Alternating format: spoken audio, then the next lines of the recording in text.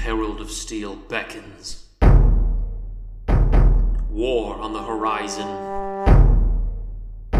Chaos reigns supreme.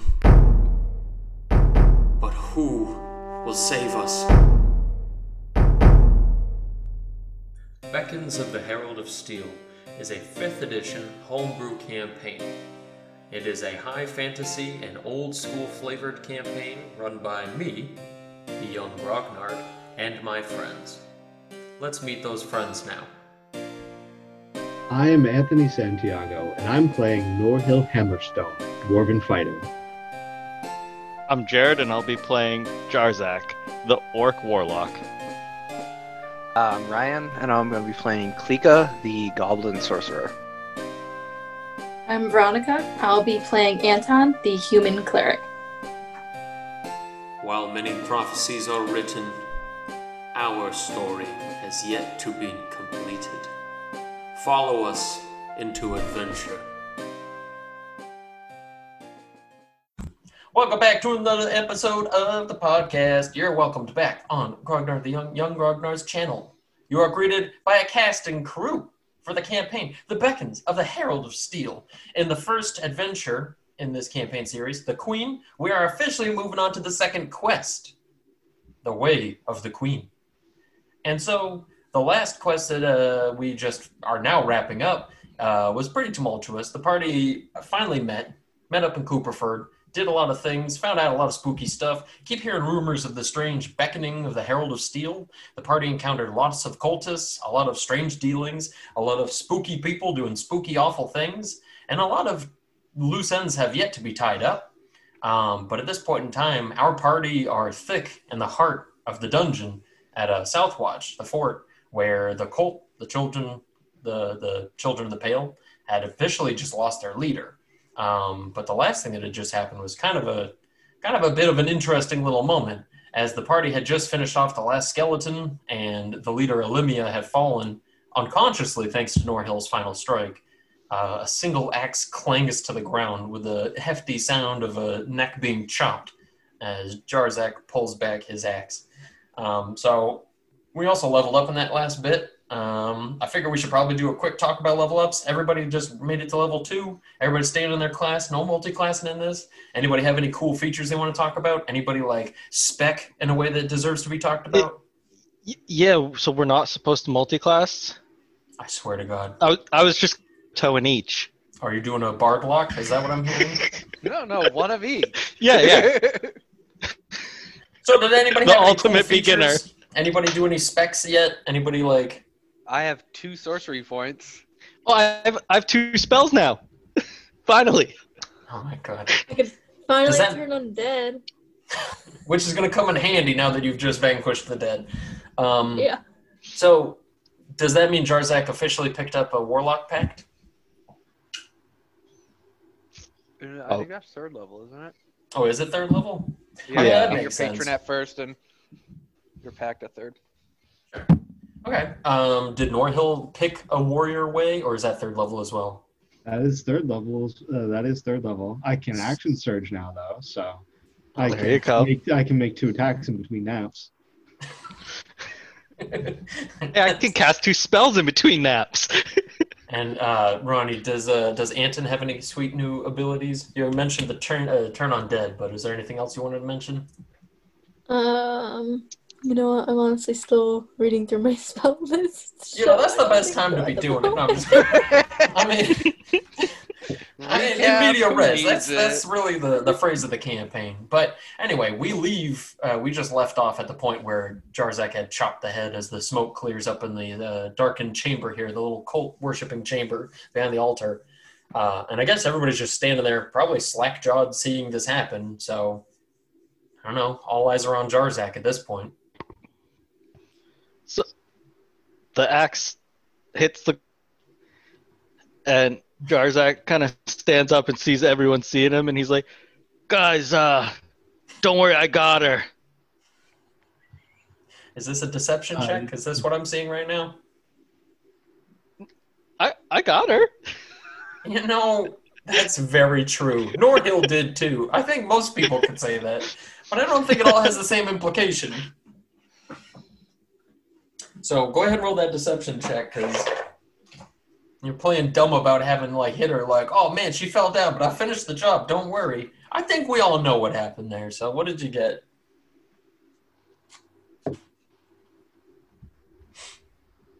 I'm not being deceptive. I would say it's more persuasion. No, it's fucking not. A 25? Another fucking 25? Okay. Go ahead. Everybody roll it. Somebody else has to roll a fucking eye. Everybody just pulls fumbles just to let him float on it. Okay. I have a -1 insight, so Oh, for I fuck's cannot sake. get a 25. Well, if you crit, You could sure nat did. 20. Yeah.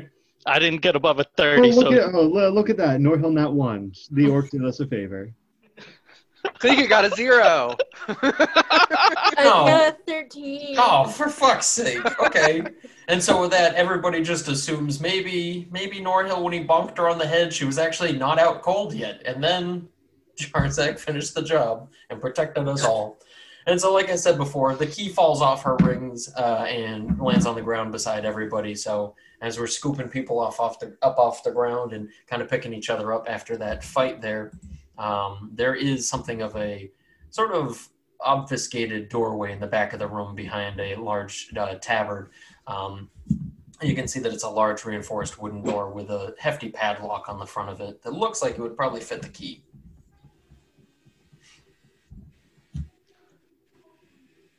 Norhill will stomp over and go scoop up the key. Okay. Just stomping next to the beheaded Olimia. Does Jarzak take the head? does Jarzak need to take the head? Well, I mean, there was I some know word about the leader I know I saying... had to behead her, but I didn't know if I had to actually take the head. Okay. I couldn't so remember as- if that was part of it. And so as Norhill goes stomping by and Jarzak kind of looks down to see the deed had been done, you can see that already there are like festering worms kind of lingering around and crawling out of her, like the lady's robes and pockets and kind of like all festering over towards the head, as if very aware that this head was supposed to be here, and like somebody just rang a tiny little worm dinner bell. And so they're all running over there in a way that you're like, I don't know, you probably don't want to draw attention to it. You know what I mean? Considering the fact that, like, you made it such a point to chop the head off, and this feels very much so in the Tormentor's vein to see that happen, and you're like, you know what I mean? But, okay. So Norhill stomps over, scoops up the key. Does he just go over and open up the door as well?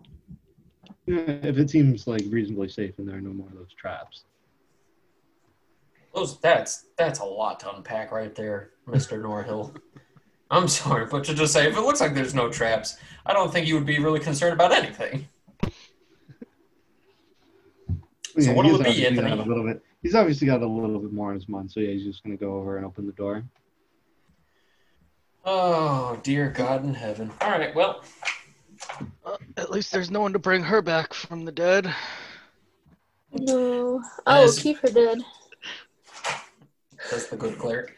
So, Those dark magics. What's your armor class, Norhill? 18? 18. Okay, you're very lucky then.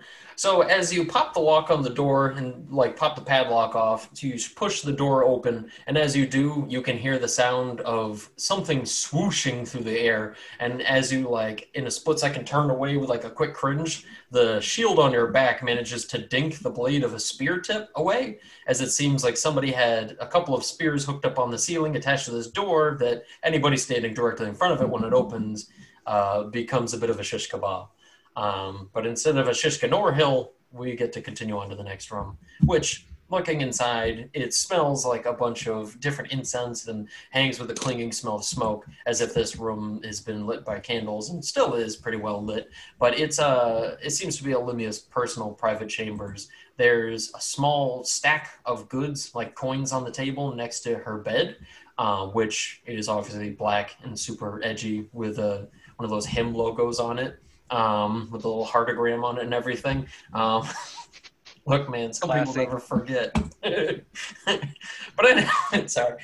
But everybody, but looking in there, you can see that there are, in fact, like a pair of silver rings sitting on the nightstand, as well as a necklace and a potion. But one thing you notice in particular next to the bed is one ring that almost looks kind of like one of those finger claws, you know what I'm talking about, that reaches like Yeah. all the way back on the finger. And it has a very peculiar tip, almost like a diamond point to it, which you can see twinkling in the light from afar. So do you wish to pick up all this stuff? And is everybody else going to follow you in the room? Yeah. Norhill's going to fully toss the room. Is going to what? He's going to toss the room. Okay. So he's going to, pick up all of the obvious stuff, but then he's also going to like turn over the mattress, check under the rug, open all the drawers. Okay. Everything. Fair enough. And I'll say that, do you want to say that you're doing that while everybody else is scooping up all the goods, imagining that you're not the only one to go into the room? Sure. Anton's just gonna bless both the bodies. Okay. Especially the boys. He feels really bad. He doesn't just think that the child deserved becoming a skeleton of flame. Now, I will say that when we're saying child here, I know they're like 16, I 17 know, years yeah, old. for Like, him, they're a child. He's like 50-something years old. I mean, sure, that's fair, but it's making it sound like it's a couple of 5-year-olds wandered in I here know, and then they're they got like- turned into skeletons. I'm trying to distance myself from that allegation as hard as I can. They're like some whack teenagers who went the wrong way. Fucking couple of shaggies in here. So does Yeah, that mean so- Klika and Jarzak ended up walking in there behind Norhill? I mean, Klika was on top of the skeleton when it exploded, so she just covered in like soot and skeleton bits. Like, what's left of the skeleton? Actually, that's the real question. After A bunch it blew of up. burnt, brittle bones. Okay. Like, it's still intact. It's just the thing just blew up. It's kind of like if you put like a C4 charge in a bunch of bones. It wouldn't turn into perfect powder. Like, there'd still be the chunks that went flying away. You know what I mean? I guess. We Does all Klika forgot feel to okay? we all forgot to roll luck checks to see if bones pierced us. Hell yeah. So then who did go in the room with Norhill? Klika would have followed after she saw the sweet spears come down from the ceiling. It was like, oh man. So, Yeah. Jarzak would take a knee by the head and just whisper, "I hope you're pleased." and with that, the little grubs kind of separate a little bit and move around and just start to like, I don't know. I don't have any way of describing it other than how disgusting it sounds to say that like Yeah. piglets to the mama, man. Like they just all come closer to where you're talking as if like coming over to your charming voice. All the little maggots and stuff just come over to you. Yeah, he just like puts his hand down, like touching the body, and they like crawl onto his hand. He's like, I'm still not okay with it. It's kind of like a Billy and Mandy where like Billy's a dad to the fucking, what's his name? Jeff the spider? You know what I Yeah, mean? Jeff. It's like, yeah, kind of like that, where you're still scared of the bugs, but they're like, Daddy! And you're like, ugh! Right? But anyway, okay, so Cleeks goes in the room, and she sees all the coins and bits on the table there. Did you want to scoop them? Yeah, I guess Klika will start just bundling everything up. Okay. There's 35 silver pieces, 45 gold pieces. There's also a pair of silver rings that are worth about 10 gold piece in total between the two of them.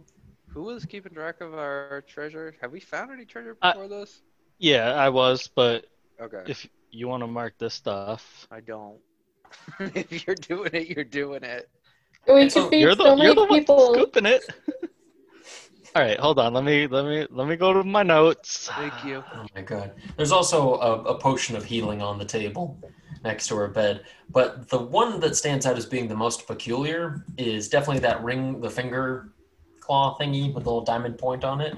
Mm. And once you pick it up, you look and you can see that on it there are 3 individual little like gemstones kind of marking the first distance between like your fist knuckle to your first knuckle.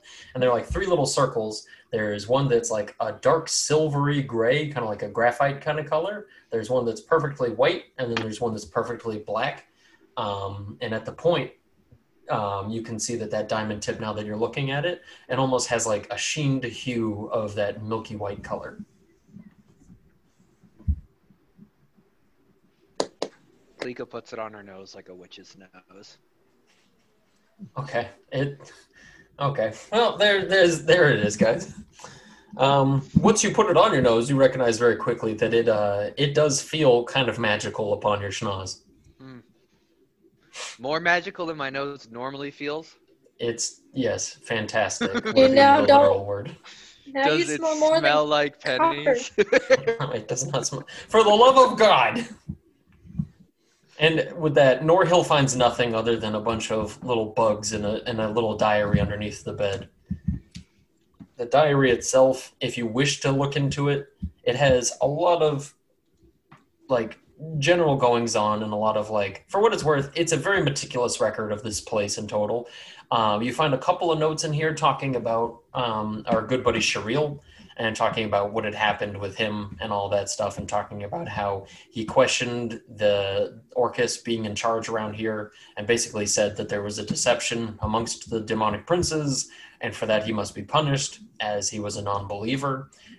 Said that before he could be killed, he disappeared and they couldn't find him anywhere, but somehow the gateways to get out of here were left unlocked. So it seemed like he somehow slipped out through hiding, and for that reason she allocated more defenses to scoping the place out. There's a detailed record in here of people that she had picked up and taken away, names of people she had taken in, and as far as things go, all the teenagers who had gone missing either ended up here or they were dead. So this list details them as all being named on this list of people who had been a part of it, each and every single one of them. Now, she didn't really seem to have any follow-up on who died and where they ended up, but at least it says that they had all at one point come here in one way or another. Beyond that, she does have this weird mention of the Beckons of the Herald of Steel, and there's this weird note in here about something about this dream about her skin boiling off and how it just like her standing as a skeleton and how naked it made her feel before a strange metallic like resonance frequency kind of like drove all her bones to shatter and turn to dust. So it's this hyper detailed nightmarish vision, but she writes about it as if there's wisdom to be gained from it. Not so much of like, I had a scary dream, what should I do? Instead it's just like, there was this really cool dark dream I had, but yeah. Apart from that, it does detail pretty explicitly also how much she was taking advantage of that stooge down at the barrel making place, at the cooperage, that is. I'm the DM, don't worry about it. I'll say barrel making place if I have to. But yeah, so it says how she kind of took advantage of him down there in Gilmo, and how he pretty much like offered her this sort of promise ring, and how she said like she didn't want it and that he could keep it until the time was right. So yeah, seems like a pretty skeezy lady, pretty awful. But beyond that, that's about all you get for information in there. Did Klika actually want to try using that thingy with her finger, or is it really just a nose ring at this point? I think she feels like selfish taking the fancy ring because she just got a fancy dagger. So she's gonna go and see if anyone else wants to try wearing this ring and let them know that it's magic.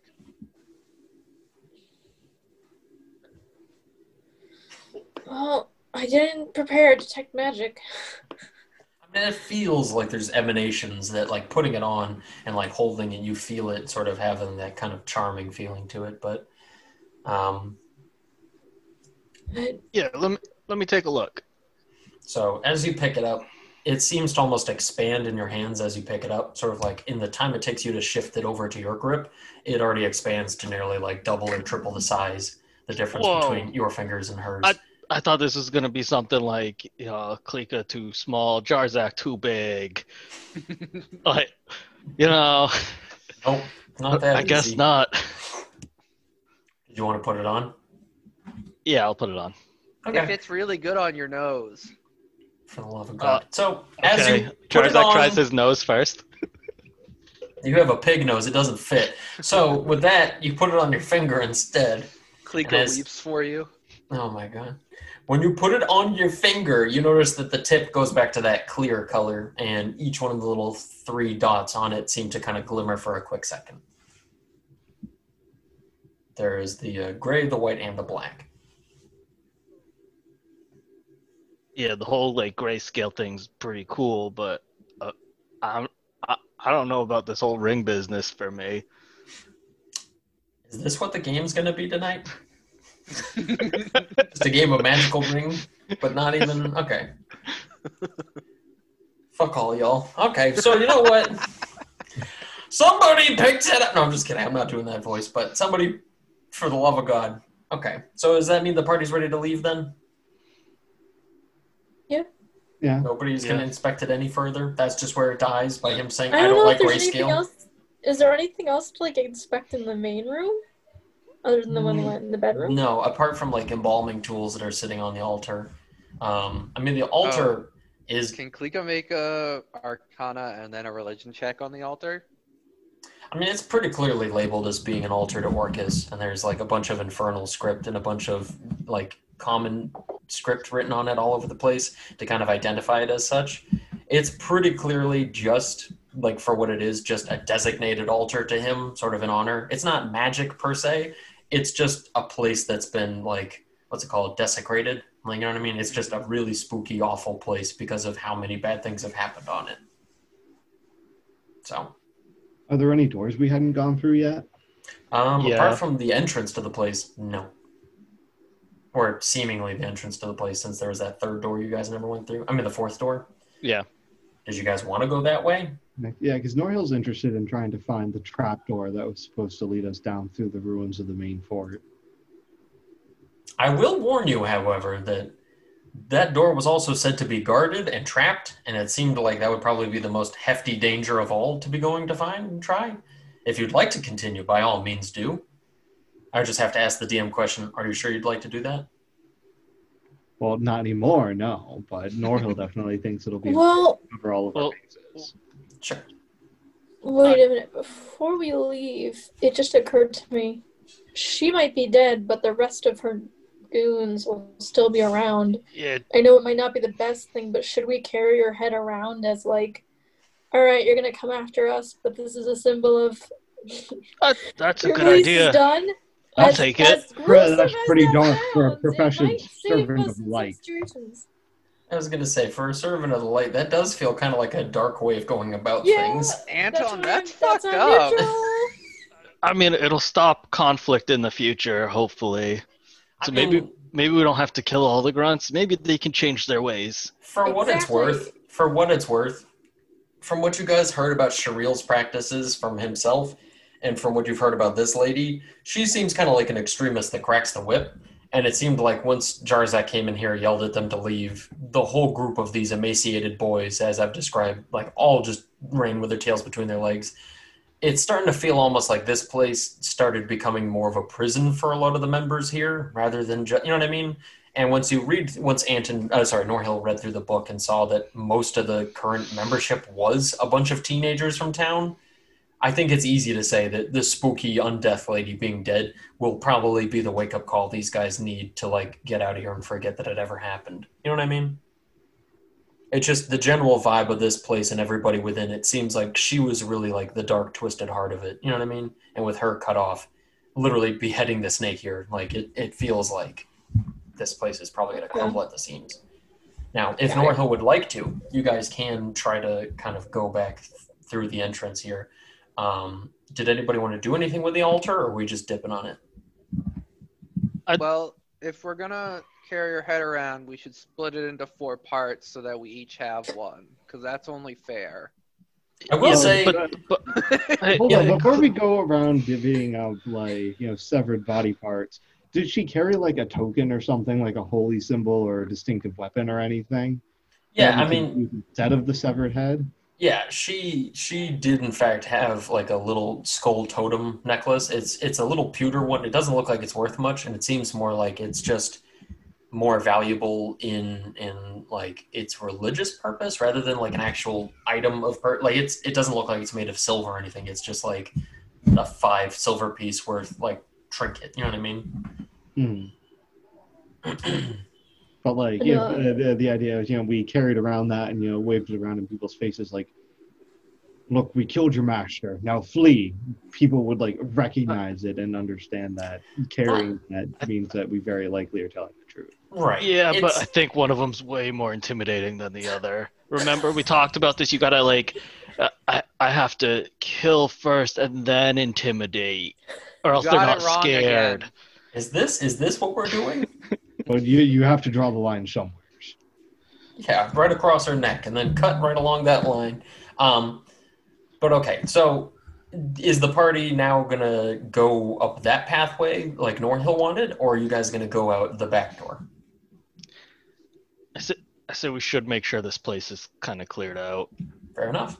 Like, Okay. yeah, we can't leave bad necromancy things here. And So Jarzak's nothing gonna for go and try nothing. and break apart the altar. I don't know if we should do that. And also, Maybe nothing it's for nothing, but we did their- arrive here floating down the river on barrels. It's going to be pretty hard to get back home going in the same direction. Well, You guys didn't bring your return barrels?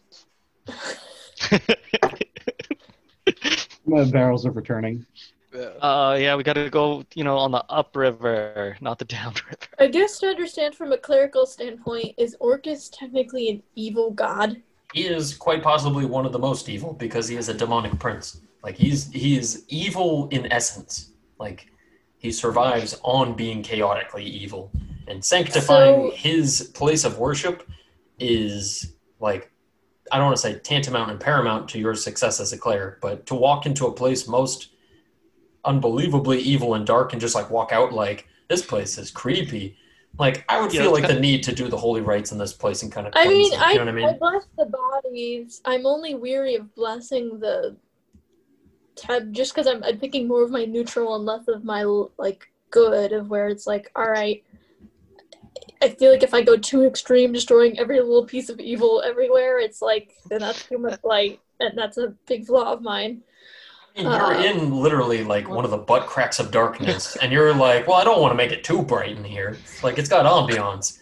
Like, you're literally in the festering pit. It's like, it's so evil. So many evil things have happened that it is becoming a desecrated place. Like, this is the kind of place other that than needs light. normally blessing it, is there a particular spell I can do that would have a certain effect, or is it just like... There is a spell later in the game you can get to designated as a holy ground, but I mean, following Jarzak's general frame of thought of just destroying this altar so that it doesn't have its function anymore, and then you just performing religious rites in here and being like, this is a place where the light may go. Like, it might be enough. Jarzak's gonna go over and start like dismantling everything he can, like any candles and stuff, just getting rid of them, and he's just gonna be like, hey, Anton, you want to help out and make it so no one else who wanders in here is tempted by the darkness? Will do. I get out my censer and some incense and really start like just clearing the place out. Really smoke it up and really starts vibing. I pull up my holy lava lamp and chill. Yeah, my holy lava lamp. Oh, very good. Yeah, and so after a few crunches and cracks of the altar and start decimating the hard-wooded altar here, and toppling over the slab of marble beneath it that kind of held it all together, as it lands to the ground with a huge bang and a crack, you can tell that much of the light from the sensors seems to penetrate the dark shadows of this place, and a lot of that creeping feeling of things watching you seems to dissipate even moments after the crumbling of the marble and the cracking of the altar. And you do feel this strange sense of the place sort of like pulling tendrils back, as if this room is becoming less of a holy room and more of a room that people just haven't lived in a long time. You know what I mean? That kind of vacant feeling. But got it. And so once the cleansing is complete and the vibe has chilled officially, the party heads for the doorway that had yet to be opened up. Who's going to lead this group? Jarzak and Norhill together. Okay. Klika can go up front for a bit. Yeah, I thought we had like whoever goes first, we swap it up because bad things happen to that person. Me and you already had a turn, Norhill, so yeah, I mean, if Klika wants to go first. Well, Klika opened the door to this room, so now it's Anton's turn. Okay. Equal share is fair. Open the door to the room with the shadow. Anton took his turn.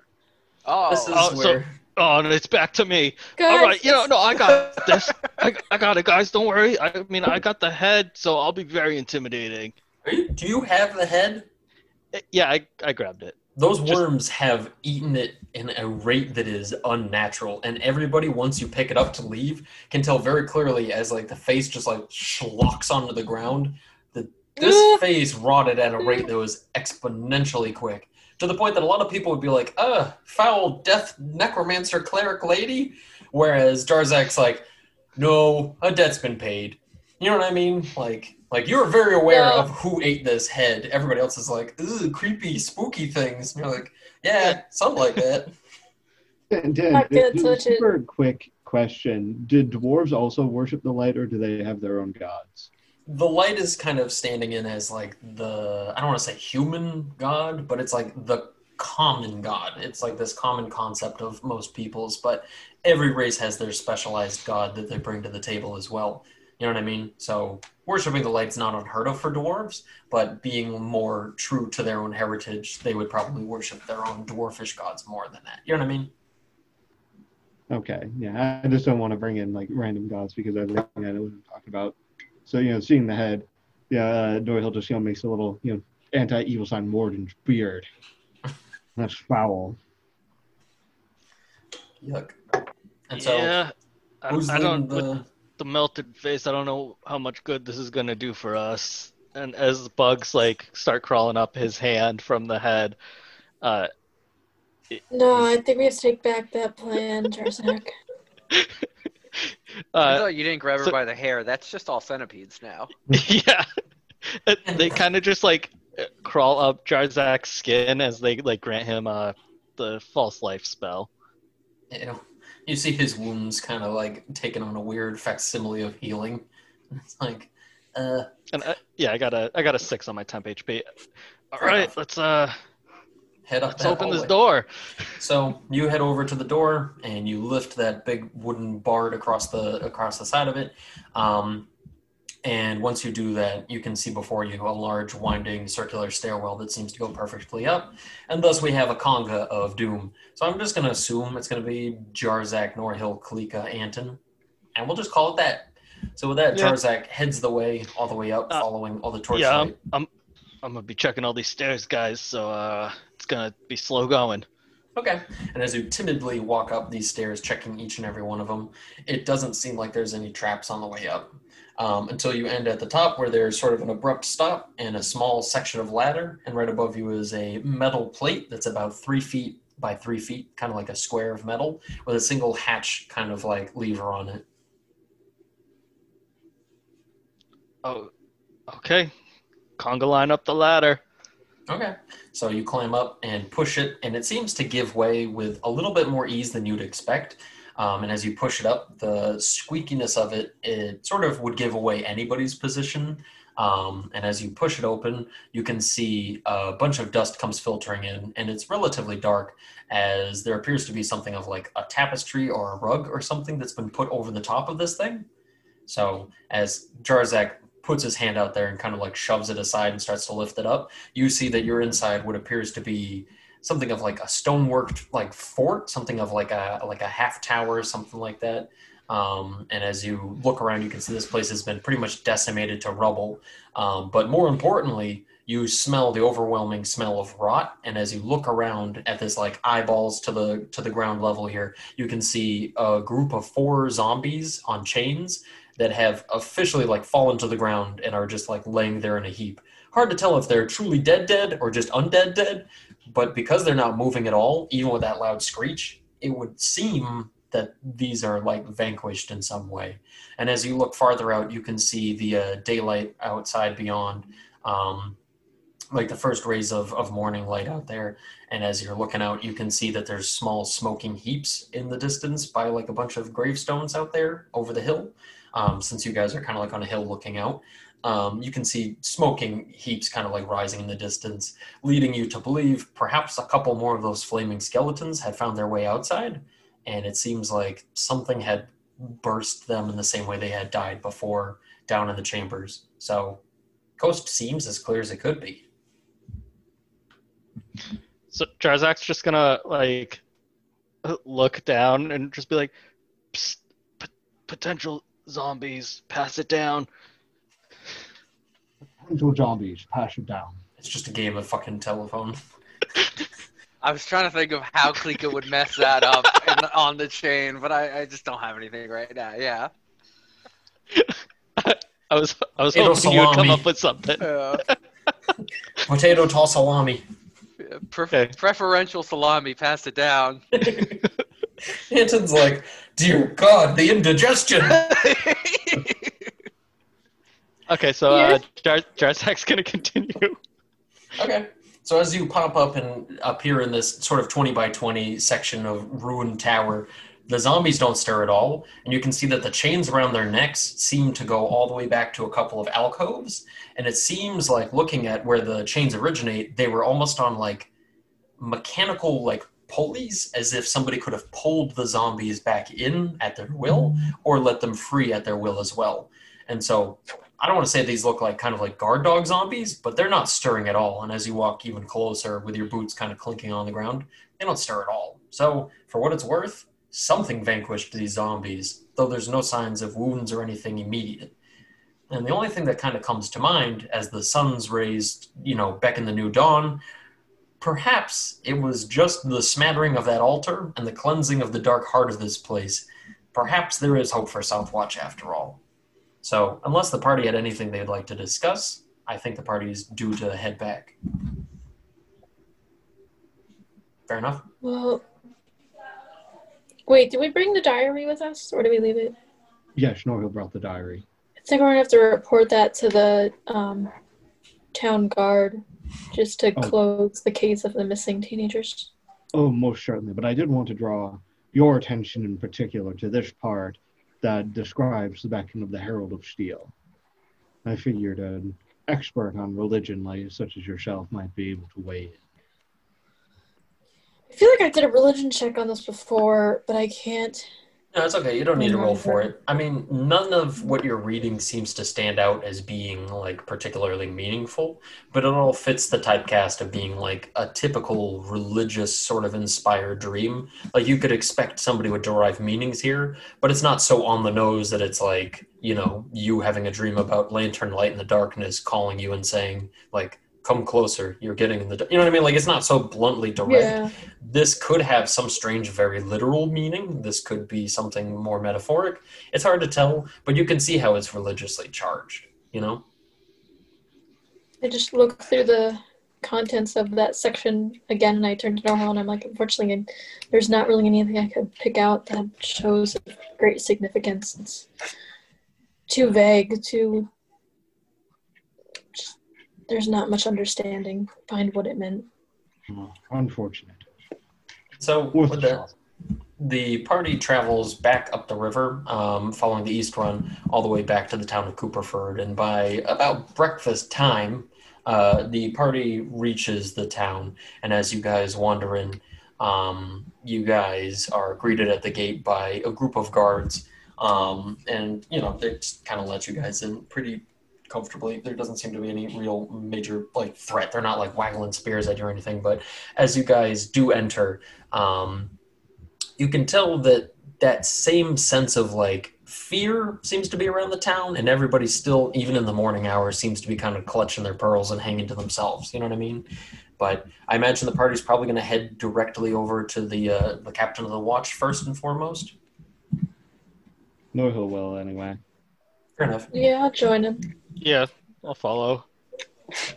And so with that, the whole town, the whole party head over to see Captain Sherwell. And as you guys wander in and go to speak with him, he notices a sort of look of, I don't know how to describe how the party would look. I imagine there's probably a somber tone, since it's having traveled all through the waking morning hours and having seen the lift of the shadows. It's sort of this weird sense of having done a lot, but still seeing how much if there's this much darkness in one place, you can only imagine what exists in other places. You know what I mean? That bittersweet realization that though it's a time to rejoice, how many people had to die before, you guys showed up and finished it off. You know what I mean? Looking through the diary is looking through an obituary. So there is that tone to the party right now. At least for some people. I imagine Kalika's probably wearing something else on her nose right now. But is that farmer still in jail? Yeah, they both are, him and the kid. And so with this, the captain greets you guys warmly and asks if anything had happened. He mentions that the entrance to the cooperage was left open last night and said that it looked like some vandals had come in and stolen a few barrels off a couple of the racks, including one of the largest barrels, which is very important and very valuable. But with that, he kind of gives almost like a knowing look around the room as he expects that had something to do with you guys. And he says that there was exactly 4 barrels missing. But with that, he says, I hope that in the end, something good came of whatever those barrels were used for. Nope. Well, I would certainly not recommend a barrel as a mode of transportation. He says, so what exactly happened last night? Well, Norhill is truthful about every detail of what happened last night and in the fort. He gives a full story. And so with that, he seems very surprised about details about Shereel and hearing about the Invisible Man being just like a guy and hearing about Gilmo being kind of madly in love to the point of trying to kill people and hearing about that, but also seeing the detailed record in the journal, which I imagine you probably fork over the journal and mention. Mm-hmm. Yeah. And so after reading through the important sections that you've outlined, he does mention, he's like, this seems to check out and make a lot of people's stories a lot more believable. He says, in fact, we had somebody come in just a few hours before you arrived, and he described each of you guys in perfect detail.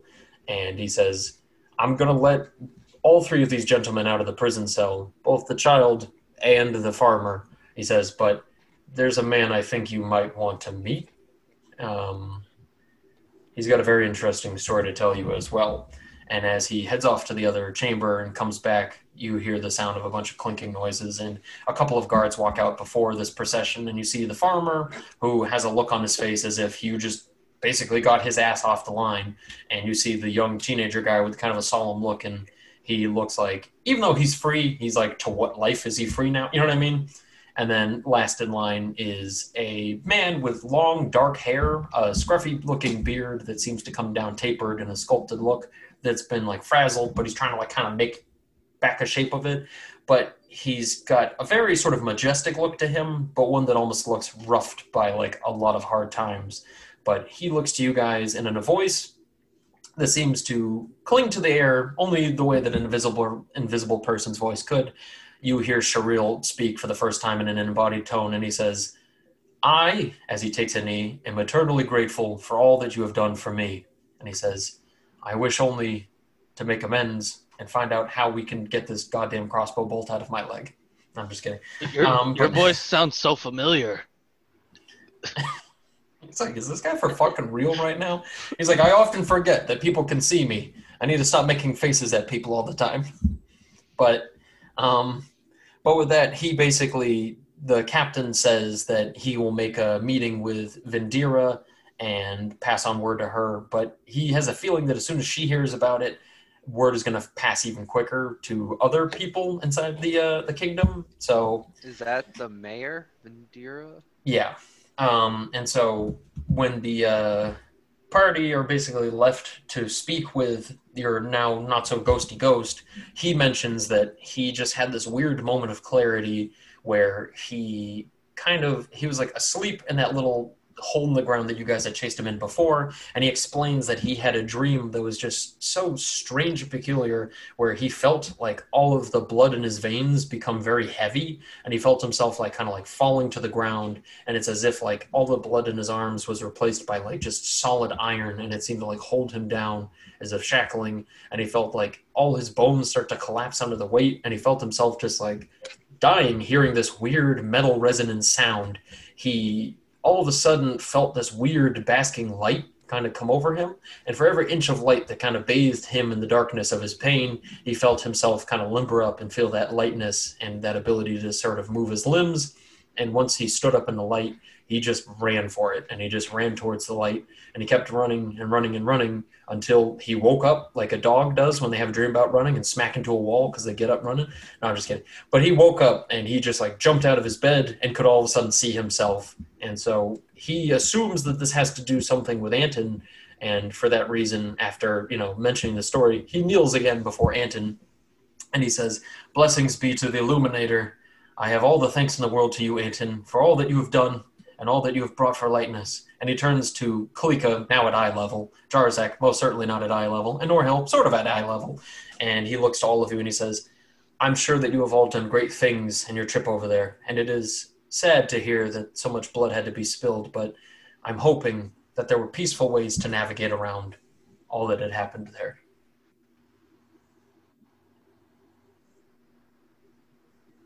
No? Well, it's very great to hear of. I am glad the light has led you in a better place. I must say that I don't know if it affects you now, but we did rid of that altar and any other dark treasures left at the fort. I'm not sure if you're still following the path of Orcus, but Orcus will no longer inhabit that place. And he says, "I wish there was some way I could repay you. I'm sure my riches had been taken in that place." And he says, "I had a gift that was given to me from my father. He was a scribe and a teacher, and I wish I could hand this over to you, as I feel as if all the teachings I had earned in life from my own upbringing, I've gained a new perspective through the teachings of the light and everything I had learned so far by you guys and your compassion and empathy towards me. Anton, if I could offer you my family heirloom, I would. It was a very special magical trinket that most people wouldn't think to put on their fucking finger and touch the little 3 buttons on it and try to figure out what it fucking does. But if they did, I'm sure they would find out that it was a very useful and interesting little tool." Jarzak never took it off his finger. Oh, God. So he looks over and he's like... And so he's just like, looks wait, over this? Klika's got it on her fucking nose again. I thought it was just for reaching deep. Oh. Oh. Oh. Oh, my. No, the pig nose, it's hard to get into. But anyway, with that, he says, I mean, it's a writing implement. He says, you can keep it. He says, I think if there's any use to be found in it, I'm sure you'd be able to find some use. Somebody, maybe. He says, but Anton, I'd like to dedicate the rest of my life's work to wherever it is that you studied. He says, I wish to walk in the way of the light. He says, I have often sought purpose in this life through things greater than myself, and the only place I felt truly welcomed was in the light. Where is it that you hail from? Put my hand on his shoulder and I say, Glory Week. Head to Glory Week. Speak of my name. They shall treat you with the best hospitality. If they do not, let me know. And fair travels. Old Anton Claus. Him? Oh, yeah, we know that jerk. Let's get him. Okay.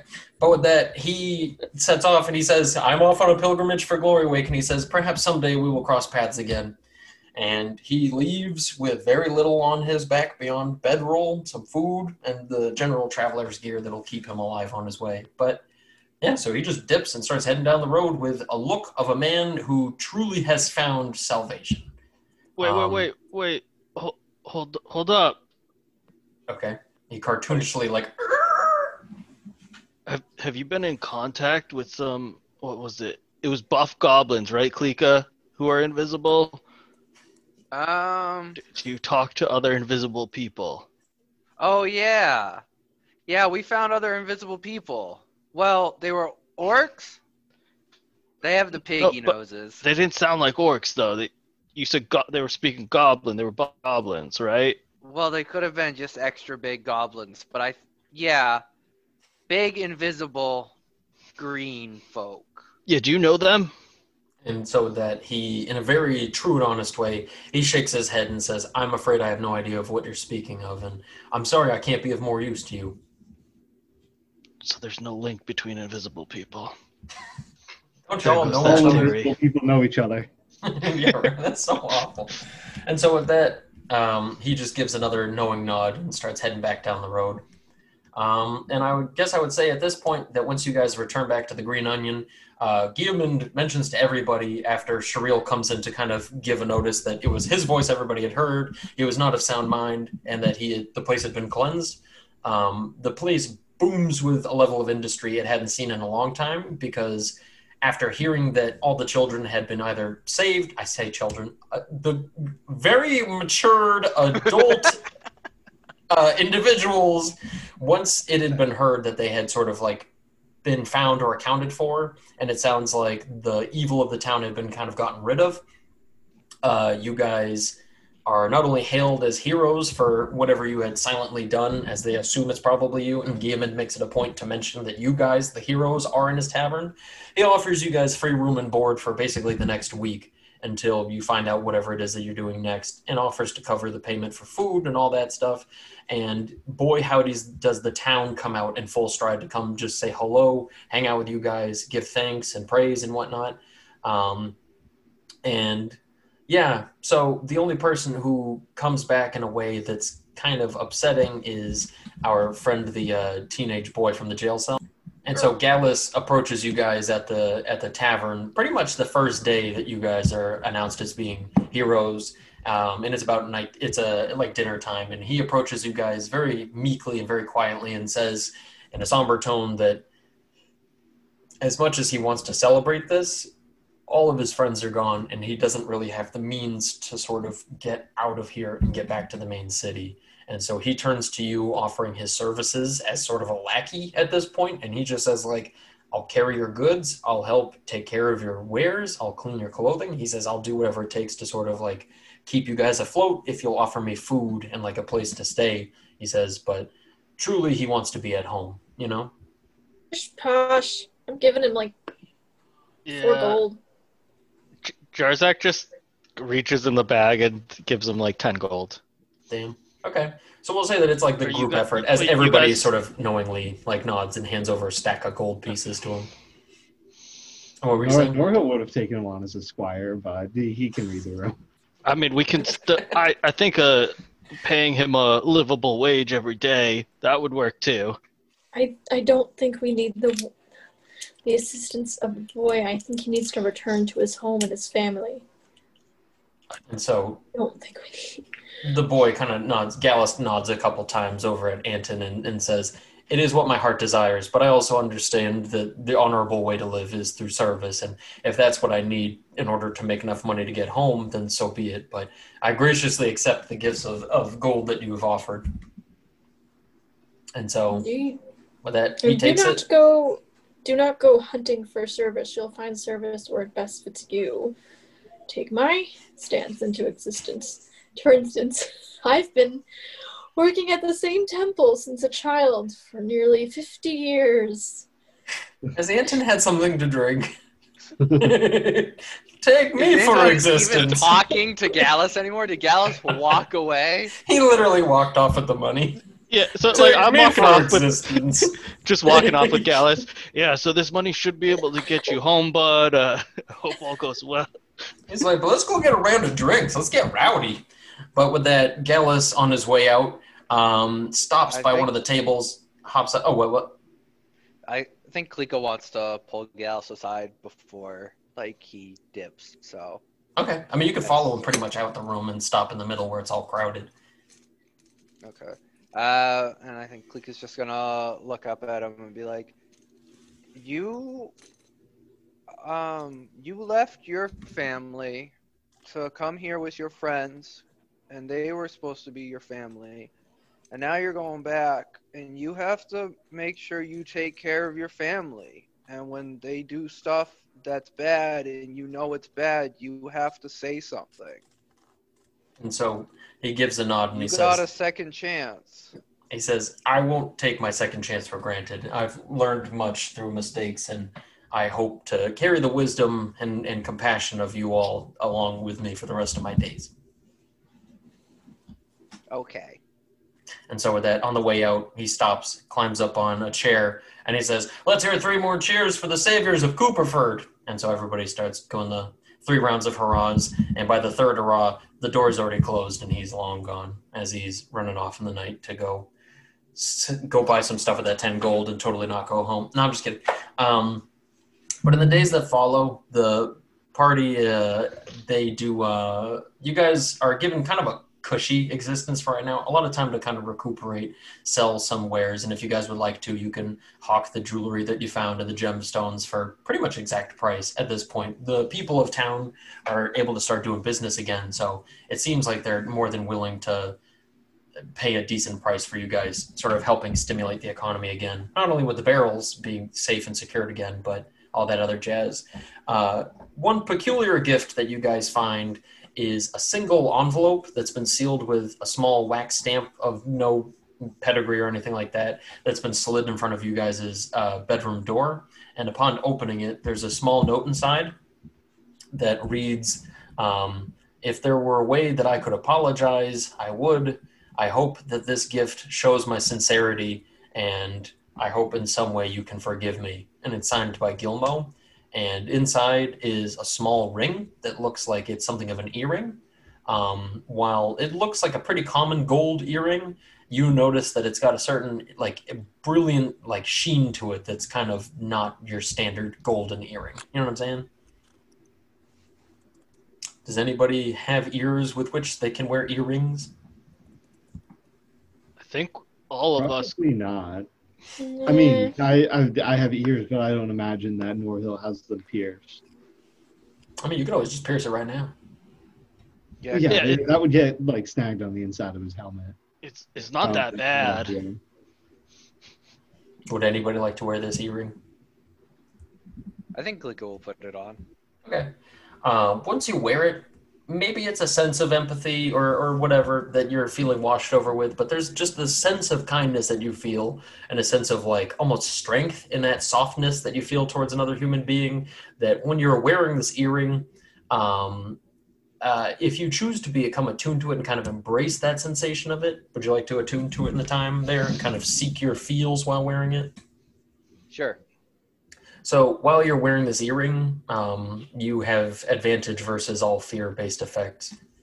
But you just feel this weird sense of warmth and compassion while wearing it, to the point that even if there are things to be afraid of, the sense of kindness you feel towards other people seems to outweigh that. But the most important bit of info here that happens is the party gets a solid 100 pieces of gold for every character in the group, gifted to you as a gift from Vandira, the mayor of town. And she herself is kind of a tough-looking sort of, I don't want to say stocky, but she's like a workforce kind of hard-built woman who looks very tough and rugged, like she's worked at the Cooperford her whole life as well. But she greets you guys warmly and says in a pretty rousing speech to all the townsfolk how much what you have done has helped not only Cooperford, but also Amaroth as a whole, and mentions that as kind of like a final surprise after gifting you guys all that money, she says that in the end, the queen herself of Amaroth has scheduled for a single carriage to come in the morning tomorrow to pick you guys up and bring you to the capital city of Eagleheart. And she's hoping to meet with you guys for something of a royal banquet and congratulate you all for your heroic duty to the lands of Amaroth. And as she mentions this, people are kind of in a weird state of oohs and ahs. Maybe this is kind of a charged comment, but it's almost like hearing that you get to go meet the president.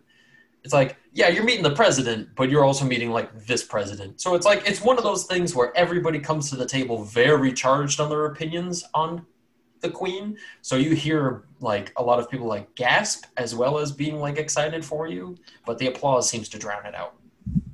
Dan, if this goes up after the election, that could read completely differently. I'm thinking about that now. Holy cow, wait a minute. Yeah, so just... Well, you know what? Let's let this be a time capsule, because this one ain't coming out for another 3 weeks, and I'm assuming by then we'll have all the election results back. Yeah. So when she tells us that, Jarzak's just wait, are you sure? All of us? And so, as the din of everybody cheering and hooting and hollering about this kind of drowns out your comment, she turns to you and puts a hand on your shoulder, and she says, yes, Jarzak, many an orc have been gifted the status of being very kind and honorable people here, and I think you've more than well earned that title for yourself. Thank you. And so with that, you Klika guys... sees that little, where she put her hand on Jarzak, and Klika whispers over to Norhill, Norhill, Jarzak's bouncing back. He's gonna get himself another girlfriend. Jesus Christ. And that's where we'll end it.